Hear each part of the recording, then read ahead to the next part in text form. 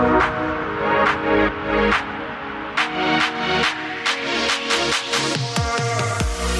leader, and welcome to episode number 317 of the L3 Leadership Podcast, where we are obsessed with helping you grow to your maximum potential and to maximize the impact of your leadership. My name is Doug Smith, and I am your host, and today's episode is brought to you by my friends at Beartongue Advisors. If you're new to the podcast, welcome. I'm so glad that you're here, and I hope that you'll enjoy our content and become a subscriber. Know that you can also watch all of our episodes over on our YouTube channel at L3 Leadership, so make sure that you're subscribed there as well. And if you've been listening to the podcast for a while and it's made an impact on your life, it would mean the world to me if you would leave us a rating and review on Apple Podcasts or Spotify or whatever app you listen to podcasts through. That really does help us to grow our audience and reach more leaders, which is our whole mission here at L3. So thank you in advance for that. In fact, I like to highlight a recent review every week, and I'll highlight Kel BC, who said this. They said, "Great content. The podcast is thought-provoking and informative.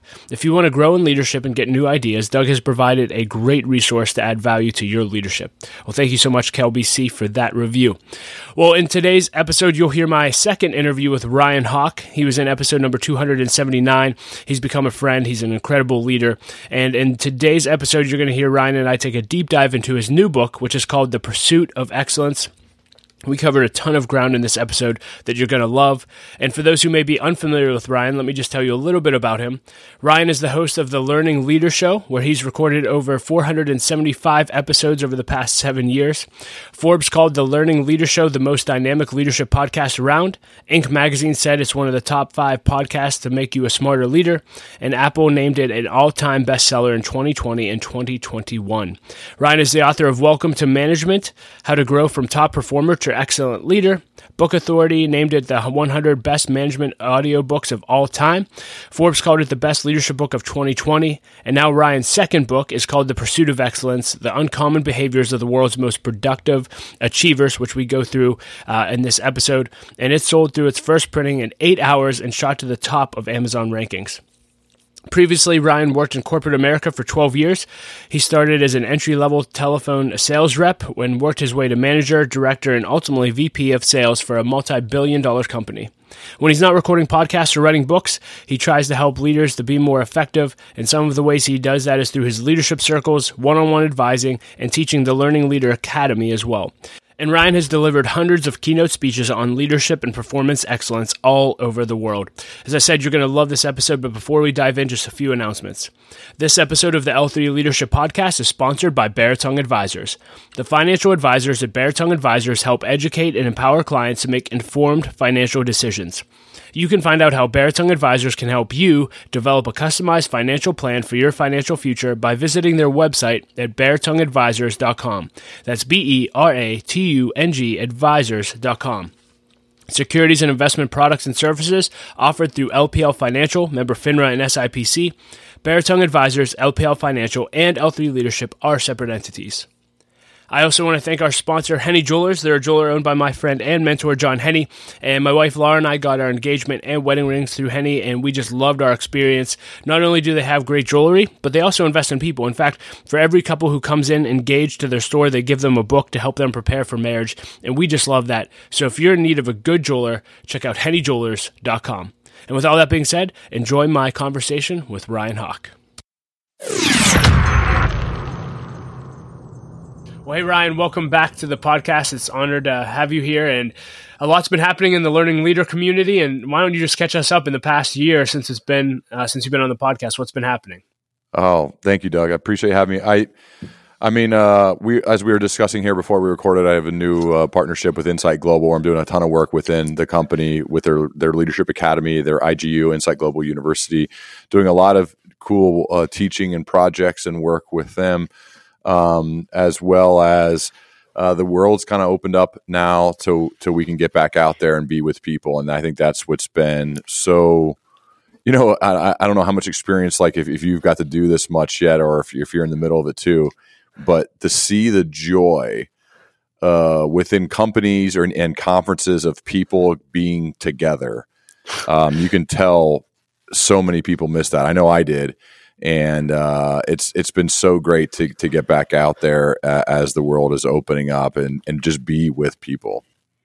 Yeah, we have our one-day leadership conference next Friday. We'll have 300 leaders in the room, and I cannot wait. It was scheduled 2 days after the world shut down. The NBA canceled their season, and then Trump made that speech, and I had all the speakers calling me the next day. Hey, what are you doing? And so, and then we just haven't been able to reschedule because of COVID. So yeah, I am beyond pumped, and I'm beyond pumped to get a makeup event out of the way too, so we can go back to normal there.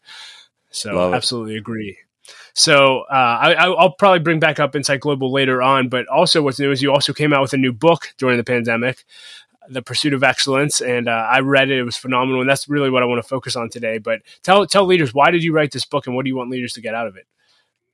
I think I wrote it because I could not write it. It was a book that again, much like Welcome to Management, the book I wish I had when I was becoming a manager. I think this is what I would have liked to have a little bit earlier in my career of how to build the habits, routines, rituals, mindset in order to put myself on a better trajectory. I think I had to learn through making mistakes, learn through not really knowing what I was doing, and I'm hopeful that I can help others do that. And I hope it hits people in multiple areas of their career, whether they're starting out or whether they've been around for a while. Maybe they could feel stagnant or like they're not growing at the rate that they want to grow. So also, I found myself probably talking more about this idea of personal excellence than any other topic in my life, if given the choice. So sometimes someone would say, hey, we'd like you to come up and give a speech, and you can talk about whatever you want. And as I'm sitting there with a blank slate, I found myself writing and thinking about, and the stories and the visuals that come to mind and that I'm designing are all about this pursuit of excellence. Literally, that's what I was writing. And so I think I almost backed my way into it because I found that that's what I've been most curious about. That's what I've been writing about. That's what I've been speaking about. And this is almost kind of like the John Maxwell style of writing books, where he goes on the road and does his speeches, listens to the Q&As, they take notes on all of that stuff, and the books come after the speeches, not the other way around, which I know is backwards for some.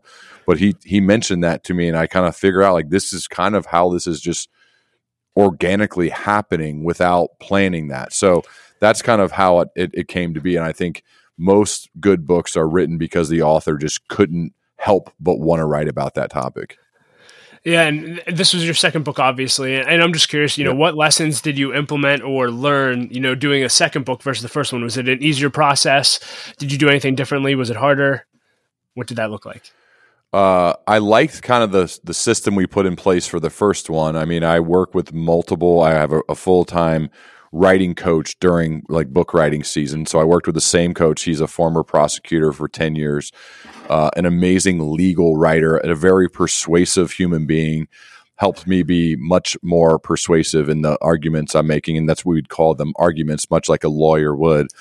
The same editor that I had before, I sent it to the same publishing team at McGraw-Hill. So I had the same people, the same team in place from book one and book two because I felt really good about that system. I would say it went maybe a little bit quicker, probably because I had just gotten more reps. I had gotten more practice. I had done it before. It wasn't the first time I was doing it. So I think it was a little bit faster, but still the book writing process is a grind. It's hard. I think the only way, at least for somebody like me, to do it well is just to make sure it becomes a daily process. And so that's how it eventually got done. I think I've said this before, but I think I'm a very average first draft writer. One of the differences, though, is I'm willing to keep going. I'm willing to send it to multiple editors, to pay them, to invest in the work, so that when it comes back and I put some of the finishing touches on it, I think I'm a pretty good final draft writer. The process, though, is there's a big gap between that first draft and final draft, and I need a lot of help. And I've identified that. I realize that. And so I'm very happy with the final draft. But if you looked at the first drafts, you would say this guy's terrible. I know I'm not alone. Writers say that, but that's definitely part of my process. So I have to kind of get over myself and just say, hey, you got to get it done. You got to get it out. You got to get it to your team that helps kind of clean some of this mess up and organize it a little bit. by the time we get to the final draft, we can make something good, and that's now what we've been able to do a couple of times. Yeah, on the feedback end, and in between draft 1 and draft 2, I think I listened to a conversation you had with Liz Wiseman. It sounds like you also sent it out to other authors, or at least it sounds like you sent it to Liz, and it sounded like Liz was extremely helpful. I love that. Can you just talk about how you seek for feedback, even beyond the professionals working on the book? Yeah, that's the other thing that's cool about having a podcast is, after I've recorded with a number of these people like Liz, like Ryan Holiday, like Dan Coyle, like the people, Dan Pink, people who have been super helpful, is I will ask them, would you be willing to take a look? Would you be willing to provide feedback? That's the only way this gets better. And when you, these people who are so busy and have their own things going on, I'm so grateful that they send notes and they red ink it up. And that has been super helpful for me, because they know as writers, it's not helpful to get an email back that says, "Hey, it looks great. Great job, man." What's helpful is that it actually is marked up, or that they say, Ryan Holiday, I remember in the first book, said, the most interesting part starts on page 7. Delete pages 1 through 6 and start on page 7. That's what I did. Wow. It's like things like that happen with people like them. And Liz is a massive help. Liz she changed the title of my first book. So those people I am super indebted to, super grateful. I try to pay that forward to others when they have questions. I try to do the same when other people do it, because I think I asked them, like, "What? You're so kind and gracious and nice. Why are you doing this?" They're like, "Hey, we all do this for each other. This is what we do. We all need to help one another." And so that's really inspiring to me, that these people who are heroes of mine have that, are willing to invest that time to impact the work so much. Yeah, and on a similar vein, a theme that I saw throughout the book of The Pursuit of Excellence is just the impact the coaches have in our lives. Obviously, you talk a lot about athletics for you and all the coaches that have impacted your life. I think it's interesting. I didn't know that you hired a writing coach. Can you talk about that process? What made you want to go after one, and how did you select one? I'm trying to think, is that person available for anyone listening to this who wants to write a book? Well, he's not necessarily a writing coach. I turned him into that. He was a former prosecutor. He's a person I've worked with in the past, and I've obviously read a lot of the things that he's written, and I spent time in meetings with him, and I've listened to how persuasive and how good he is with language and words. So to me, I remember before my first book, that's when I said, "Hey, can you help me?" And I kind of laid out, this is how I want to go. I'm going to send you my terrible first drafts. Can you look at them and mark them up and help organize my thoughts? And then the other thing is, I'm a prompt-driven writer, so we would have meetings, whether in person or on Zoom, where he would lob the prompts at me. I would type them out, write them down, and then I'd go back on my own and I would answer all those questions. So you know how sometimes, like, somebody sends you an email and you click reply and you can just rattle off the answer to the person about, this is what I'm thinking. Well, we kind of did that just for a full book. Right? Here are the prompts. Let me rattle off my answers. Yeah, they're not like perfectly clean. They don't have all the research in there yet. So I have to go back and add in some of the research, or sometimes it starts with the research and then we build off of that into the story, because I like, as you can read in the book, story, science, practical application, right? Story, science, practical application. Well, there's 3 elements to that. The story is the part that grabs you, right? That's like, oh, this is interesting. Let me listen. The science proves it true. And then the practical application answers the question, well, so what? Why should I care? How does this impact me as the reader? So that's what I try to do as we're writing it. And it helps to have other people either supplying me with prompts, cleaning up the mess that is the first draft, challenging me, questioning me. All of that's part of that process of having others be a part of my writing process. Yeah, in the book, one of the focuses you have is you talk about the importance of others in your life as a leader and in the pursuit of excellence. And, you talked about how many stories you share. Some of the stories that impacted me the most as I read the book were just the impact that your dad had on you. And I think we talked a little bit about this in our first podcast, but I just have a few questions about your dad. You talk about how you went to his retirement party and just the impact that you saw he made. Can you talk about what that retirement party, how that impacted your life, seeing your dad and the legacy that he left behind? It was awesome, man. So, I mean, I was one of the speakers at it. I was an emotional mess, but it started with Tom Ogburn, one of our family friends, and a guy my dad's worked with for many years was the MC, and he calls my dad up on stage, and there's, standing room only. There's hundreds of people in this room, and says, if you've been directly impacted by Keith Hawk, will you please stand up? And the entire room stood. Entire room standing up, right? And my dad kind of chokes up. Like, it's emotional actually thinking about it right now. And you look around, you're like, oh my goodness, like these people like had a personal connection to this guy who led 1,000-person sales forces for decades, and really was his whole motto was don't say no if you can say yes, right? Which is kind of the opposite of what Warren Buffett and others would tell you. The most successful people say no. My dad still believes and lives that mission, and he's much kinder and nicer than I'll ever be. But I think he is just the embodiment of selfless leadership, of serving others, of others first. My grandpa, Dean Hawk, who I dedicated my second book to, is the exact same way, his dad. And so I think that's like, I just feel as you grow up, you don't realize how they're just your parents, right? You're like, yeah, those are my parents, whatever. Well, then you grow up though, and you meet other people, and you hear about other people's parents, and you see them and you meet them. Then you become a parent yourself, and you realize, oh my God, how lucky did I get?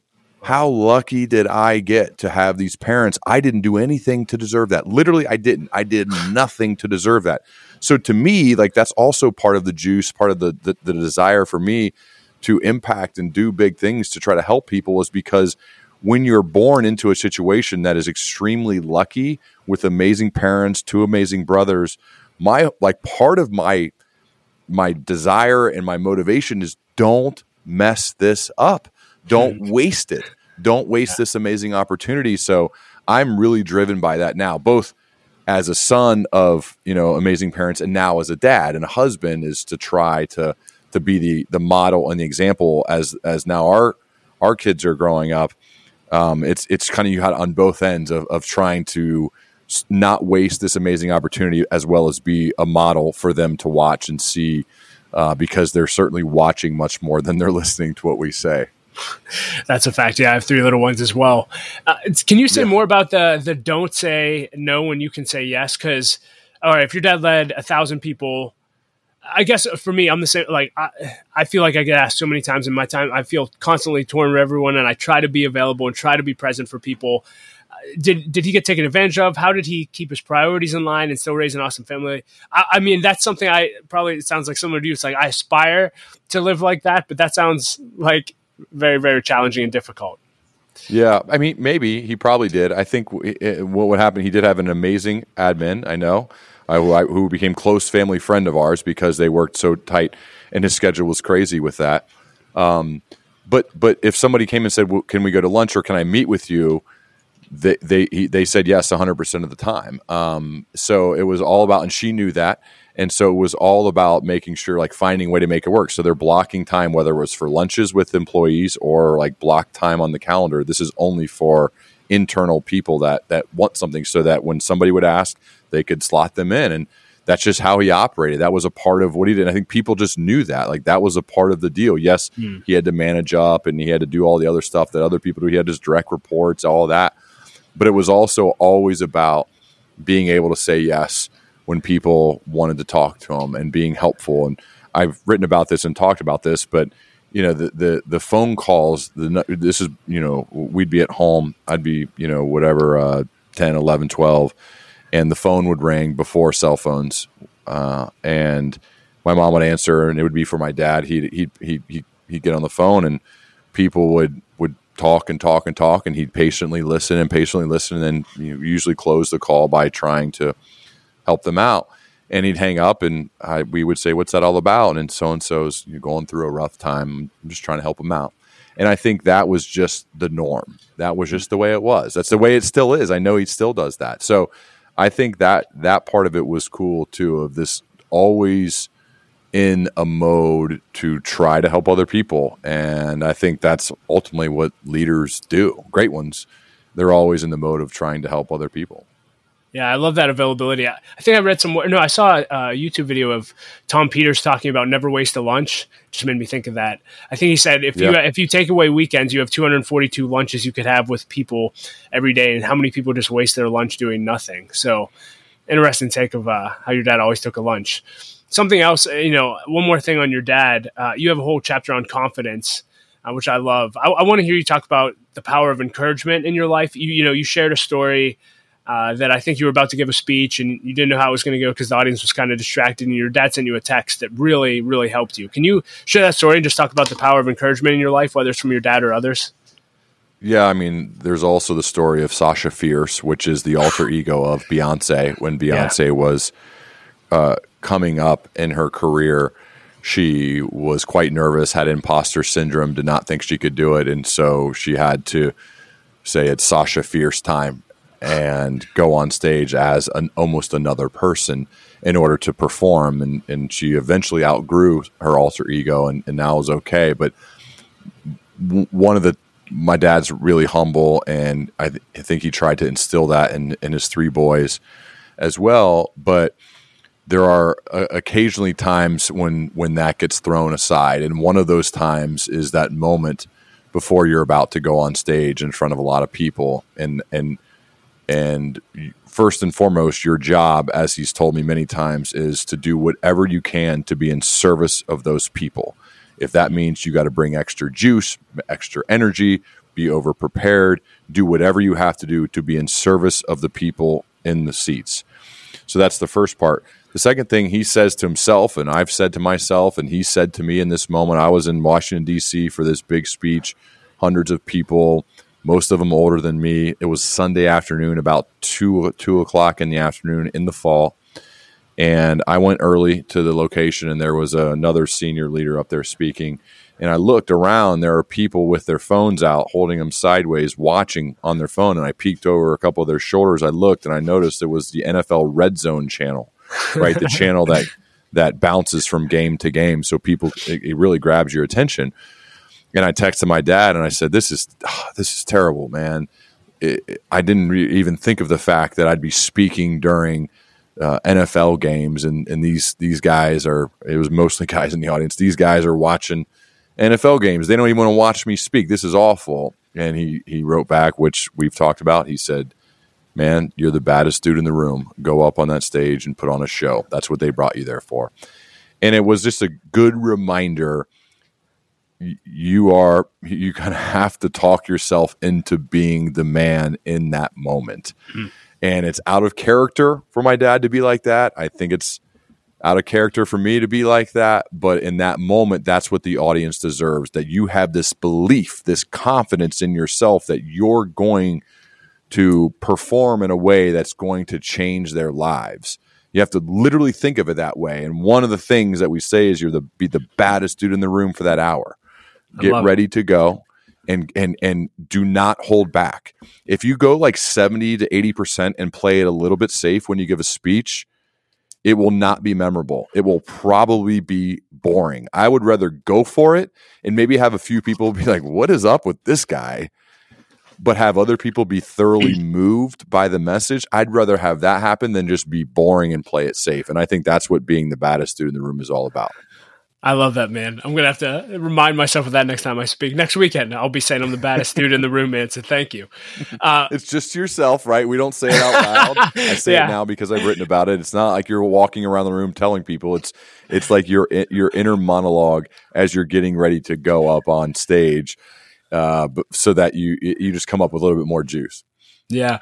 I want to you talk about the power of asking in the book, which I loved. And you shared the story of Steve Jobs, how I think he was like 11 or 12 or however old, and he asked Michael Dell for some free parts, ended up turning for Bill Dell. Hewlett. Bill Hewlett. Yeah. That's it. Yeah. Thank you for the correction. But then you shared a story. One, last time you were on the podcast, we just talked about your boldness of asking and your follow-up with asking for people to be on the podcast. But it was really cool to hear about your big ask in college as a college quarterback and the response that you got. Are you able to share that story just about and any thoughts you have on the power of asking? Which and I can go with Drew Brees. Which quarterback story? Yeah, Drew Brees. The Drew Brees email. Yeah, I thought that was awesome. Sorry. Yeah. I'm glad we still had it. So like the email. So take it back. I'm a freshman in college at Miami University. I have obviously no idea what I'm doing, and but I noticed that Drew Brees' email from Purdue University from college. We found it. I found it and sent him an email and basically just said, Drew, and this was when he was just running the spread in college and absolutely torching everyone. He was going into his final year, and just asked him questions like, how do you do it? What's your mindset? How do you think about this? What basically, how have you been able to do what you do, and how do you approach playing quarterback, being a leader, right? I'm a freshman quarterback. I have no idea what I'm doing. And he wrote back this really thoughtful and kind note about the role of the quarterback and about attitude and about your energy and about moving the chains, like all these really cool things. And it was just this injection of energy and inspiration and belief that this guy, who was one of my heroes in college, wrote me back rather quickly with such thoughtful advice. And it really did a couple of things. One, like in the moment, it made me feel good and energetic, but also it made me realize when other people do that to you, it's an opportunity for you to help them like he did for me. So like when you're on one side of it and you feel the feeling you feel, as weird as that sounds, but you feel that, now you're in the position to potentially do that for others. Don't waste those opportunities. Try to be responsive. Try to respond to people. Try to be thoughtful and helpful and be there for others. That part of it, I think, is what I learned when I was 18 as a freshman in college, when Drew Brees responded to me when I asked him some questions about how to be a great quarterback. So cool. I love that story. And this was just totally random, but I know you're an Ohio guy. Are you a Bengals fan or a Browns fan? Who do you cheer for? So I live in Southwest Ohio. So I live in Dayton, and Dayton is pretty close to Cincinnati. So we grew up with Boomer Esiason, the lefty quarterback, Ickey Woods, James Brooks, were the guys, and I'm a huge Joe Burrow fan. Mainly, he grew up in Athens. That's where I graduated college. His dad was an assistant coach at where I went to school. So Ohio. So you knew his dad? I don't know his dad. His staff got there right as we finished. Okay, but that's why Joe moved to Athens. That's why he grew up there, and then he went to Ohio State, and then eventually to LSU. So, I mean, I love. Massive Joe Burrow fan, and I love seeing what he's done for the Bengals. Yeah, you guys are going to have an exciting decade ahead. I'm a Steeler. So. I'm a Steeler fan. We've obviously had our share of fun for the last decade, but now it's about them just finding the next guy, the next quarterback, and hopefully they can do that. Because I've rooted, since playing with Ben at Miami, I've definitely rooted for him, and it's been so cool to see the career that he put together. What do you think of Mitch Trubisky? What's he going to do? I have no idea. I mean, I hope that's for the guy. I don't know. I think it's he's on kind of a prove it deal. So hopefully he does. Hopefully he does. I root for all quarterbacks. I know how hard it is. So I hope he does for his sake. Yeah, that's awesome. Back to the book, one of the traits of pursuing excellence is discipline. And I love that the discipline that you shared about in the process of podcasting. Obviously, you've recorded hundreds of podcasts. You send out a weekly email to your email list as well. Can you just talk to us about what you've learned about discipline in the pursuit of excellence? I mean, as Jocko said it first, but I think the discipline is what creates freedom. To me, I think being consistency is very important, and I think you have to be disciplined to consistently show up. As you mentioned, I've been publishing podcast episodes for 7 years, every Sunday at 7:00 Eastern, and haven't missed, and Mindful Mondays for 306 consecutive Mondays without missing. I think consistency is how you build trust. I think you have to be disciplined to do that. I think to consistently show up for the people who choose to invest their most valuable resource with you, obviously their time, is a way to build trust. And that means a lot to me. I think it's a huge responsibility. I think there's a lot of things that more talented people can do. But one of the things that seems to be hard for people is to consistently show up. There's always reasons or excuses or, hey, I had to stop because I had this other thing going on, and then I have this thing that makes me really busy, right? Everyone says that all the time. And I think the difference is I'm I don't have any intentions of stopping. I mainly because I love the process of doing it, but that's what discipline's about. You talk to my wife, Miranda, like I have obviously lots of flaws, but one of the things that I think she'd tell you is about, he's a very regimented, disciplined person. And that's part of what she likes. I think I have to be, in order to produce anything of excellence. That's just a trait that I have to possess. I have to focus on, because there are other things that more talented people could get away with without being consistent that I can't. So I have to show up and do that work every day. That's just part of my process. And it helps that I enjoy that process. I like that process. I like the thought of being disciplined. I've seen the rewards that come from that. So I really enjoy trying to live up to that each day.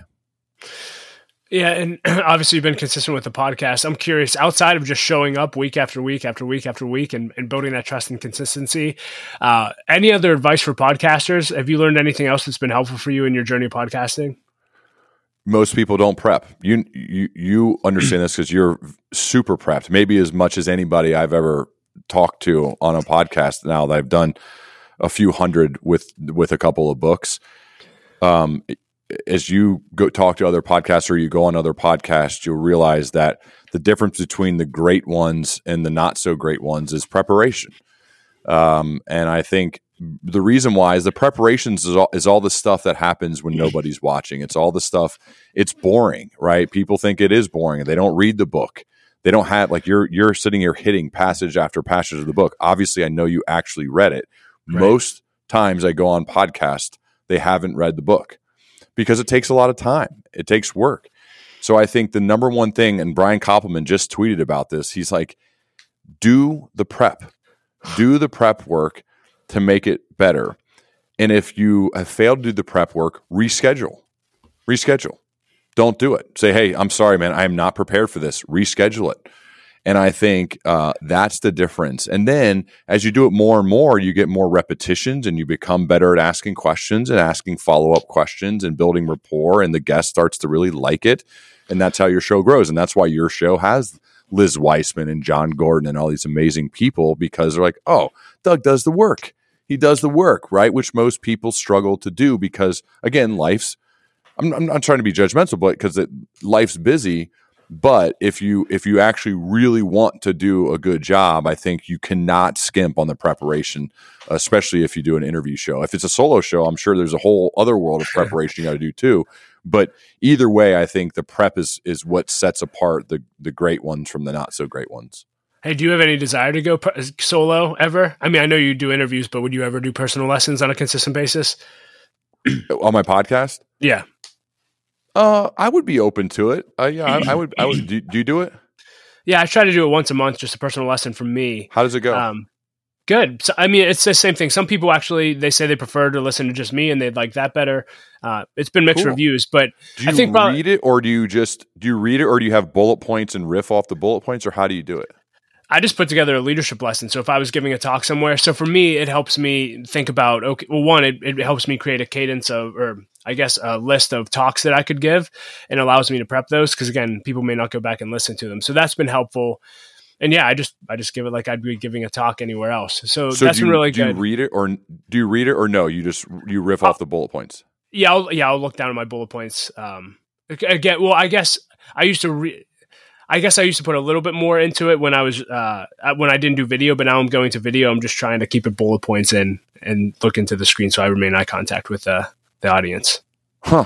That's cool. So, yeah. I like that. I think that is a next step that I think is good. I've done Q&A episodes, which is a version of that, but it's still not the same where, they send in the questions and we answer. So it's still solo, but it's not exactly the same. Yeah, I think it'd be interesting. So. I would love to hear you. I think also what encouraged me, I was listening to Gary Vee, and I mean, again, Gary, that's all he does is talk. He does interview form too, but he basically said 99% of the world, and I don't think this is the case for you, obviously, but he said 99% of the world on podcasting interview other people because they're insecure about their own messaging. And he's like, so for me, when he started his podcast, he's like, I realized that I'm going to be in the 1% that's okay with being secure in their own content. And I would set myself apart that way. So that also really challenged me of like, okay, I need to do more of my own content in addition to. Yeah. to the interviews. Yeah, I mean, I know Gary has to be over the top, and that's part of his brand. But something similar to that, which, hey, respect. Todd Henry gave me this advice early on when I was writing my first book. Have you had Todd on? Do you know Todd? I haven't. I know He's his an awesome work. Dude. You got to have Todd on. I'm happy to connect you if you want. But that'd be great. I love Todd. He lives in Cincinnati, actually, so he's close by. I've seen him speak. He's an amazing speaker, great writer too. But I showed him like a very, very early draft of my first book, and he was like, dude, it's fine, but cover bands don't change the world. And I was like, what do you mean? And he's like, well, this is kind of a cover bandish type stuff. Basically, you're regurgitating a bunch of good stuff, and it is good, it's useful, but there's no Ryan in here. And so are you okay? He goes, cover bands, by the way, can make a good living. Maybe not a great living, but they can make a solid, good living. But they also don't change the world. And based on our conversations, I don't think you want to be a cover band, but this is cover band work.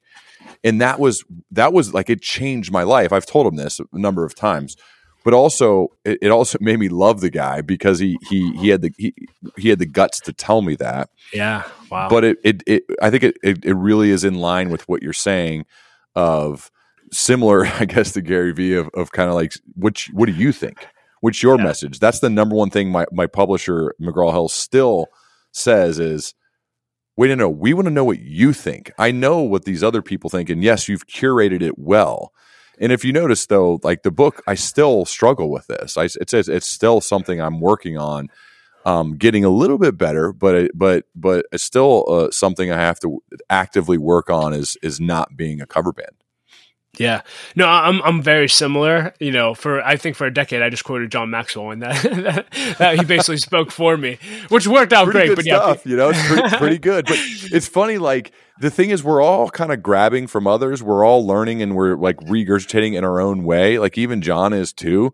But some people have figured it out more, and obviously he's gotten a ton of reps. So I think that's part of it. It's just like in your career, there's these evolutions where initially, even in football, like I just copied the quarterback who played before me exactly as he did it. And then you get more reps and you kind of become more of your own quarterback and you watch film of others and you take bits and pieces of others and then you kind of implement it into with your game.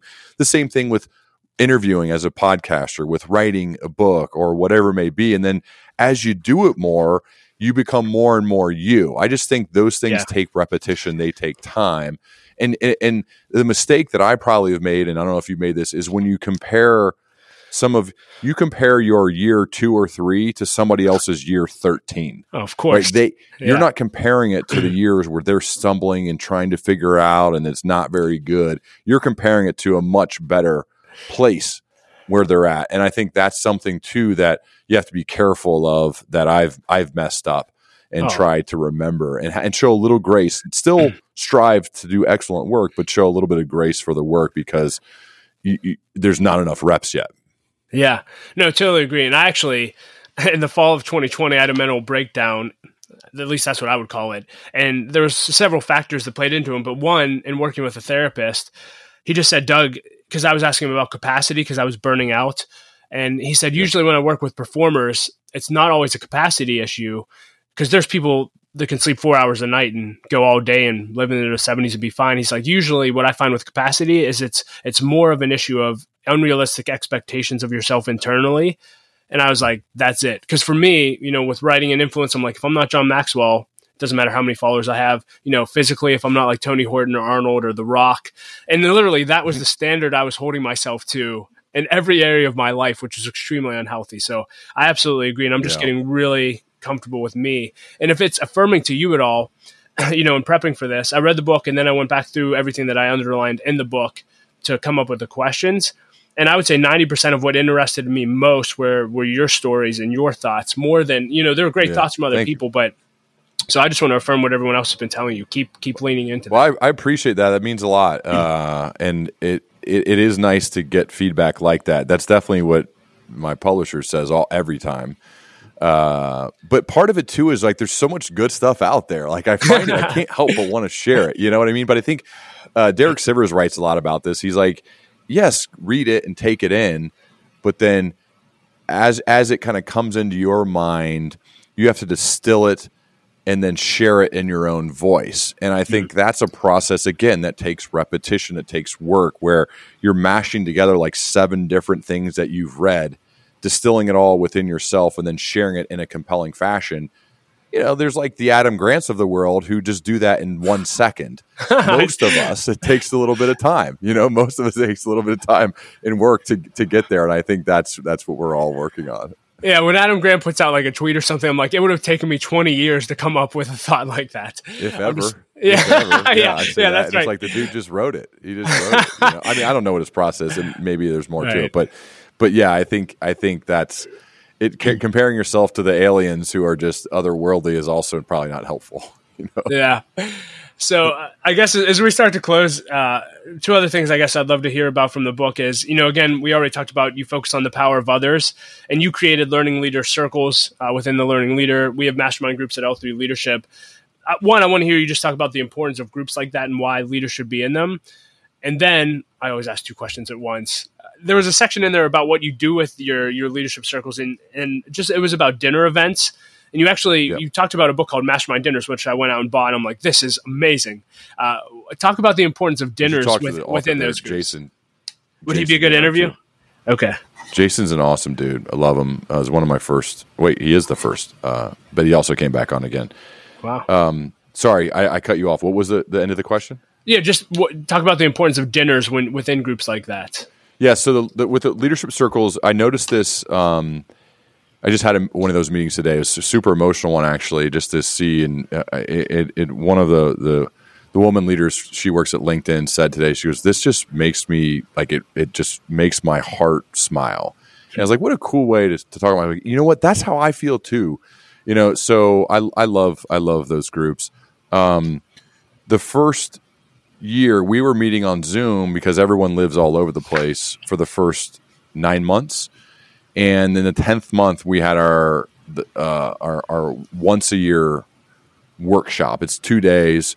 At that point, I did it in Dayton here where I live. I had them all to my house for dinner. Then we worked hard in the meeting rooms. Some of the group went and ran together. And then we had this big dinner, like a mastermind talks or mastermind dinner like Jason writes about in that book, with a lot of prompts and questions. And I'm up walking around asking questions. We use a champagne question, which is, it's 1 year from now. We have a bottle of champagne we're celebrating. What are we celebrating? So they got to share like a 1 year goal type thing. And some of them are wild. Some of them are like have a baby, whatever. So the difference though, I felt that group changed forever. That first group after that first in-person meeting, when I think you have to do a few things together in order to come closer. I think you need to do something really hard together. Usually it's physical, but it doesn't have to be. So like this most recent trip, we went to Scottsdale, Arizona, and we climbed a mountain together at sunrise. Wow. So we did something physically hard together. We even brought a video guy. He had his drone. It was really cool, right? So do something hard together. I think then you have to learn together. You learn together, you become closer through learning together. And then I think you should break bread. I think you should eat together, share meals. There's a lot of science behind, I write about it in the book, but a lot of science behind the importance of sharing long meals together. Sometimes there's prompts, there's questions, people kind of lead it. But you do those 3 things, and it's amazing how fast you can grow really close together. So I'm a massive believer. And we as you know, like part of why you probably had those issues in the fall of 2020, I mean, you didn't do any of that. We didn't do any of that for a while. And I think we realized how much we missed those things when they were taken away from us and how much we value them. And so I did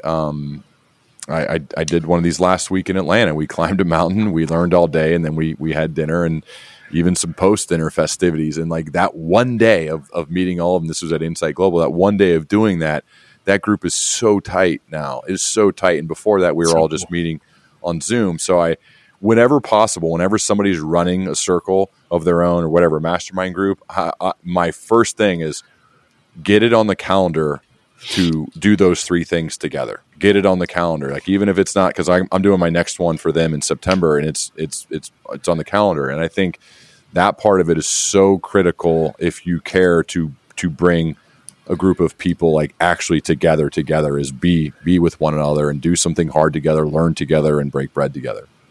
So I love the intentionality behind that. I am curious on the dinner prompts or the question prompts. In my experience, at least, I feel like there's two kind of people. There's people who respond really well to that and love that. And then there's people who are like, dear God, are you kidding me? I just want to have dinner. Like, leave me alone. Yeah, I'm one of those people. Yeah. So, well, yeah. What have you learned about that? And what it sounds like you lean towards, hey, even though I'm one of those people, be intentional. Yeah. How do you deal with that? Because I need to learn that as well. People seem to rise to the occasion. I would fall into that camp. I've been to a number of Jason's dinners where I'm like, oh no, he's walking around doing the card thing. So like that becomes me when I host the dinners. The cards. So I bring a set of cards. There are about this many cards in the deck that I bring, and the cards have questions on them. So I ask them the champagne question, and then I have them choose a random card question. So every person at the dinner gets up and speaks, and it's really cool because we follow up on those things of kind of the champagne goal questions, and we learn about the person. Sometimes it gets emotional depending on the question. We talk about people that you inspire you, that you admire, and people talk maybe about their mom or their dad or things like that happen. So you just grow so much closer and you get to know people. At the Arizona event, the interesting thing is I actually had them bring, if they wanted, not everybody did because of logistics, but they could bring their spouses to this event.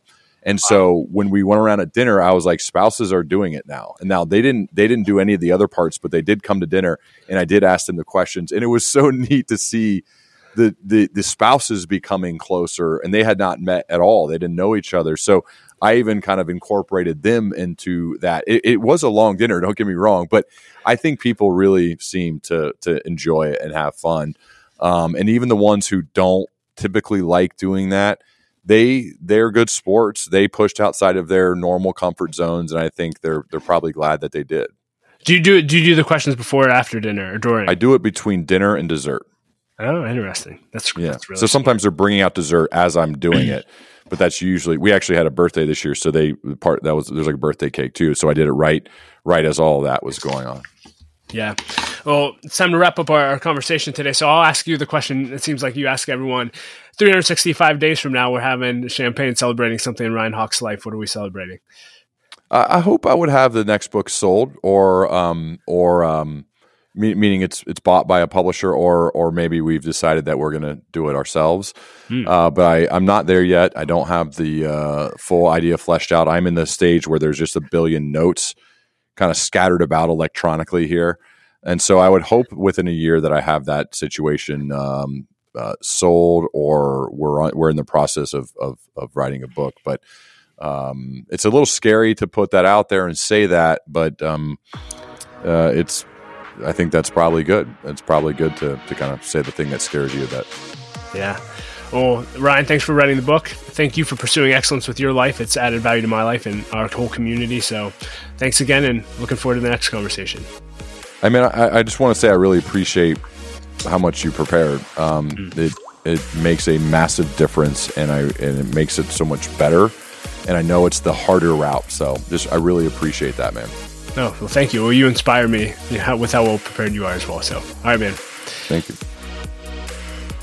Well, hey, everyone. Thank you so much for listening to my conversation with Ryan. I hope that you enjoyed it as much as I did. You can find ways to connect with him and links to everything that we discussed in the show notes at l3leadership.org/317.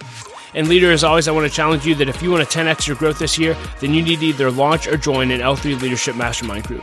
Mastermind groups have been the greatest source of growth in my life over the last 5 years. And if you're unfamiliar with what they are, they're just simply groups of 6 to 12 leaders that meet together for at least 1 year in order to help each other grow, hold each other accountable, and to do life together.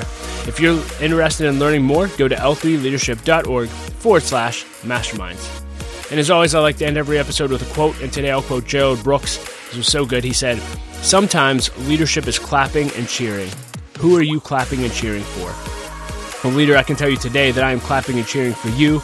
Know that Laura and I love you. We believe in you. And as I always say, keep leading. The world is desperate for your leadership.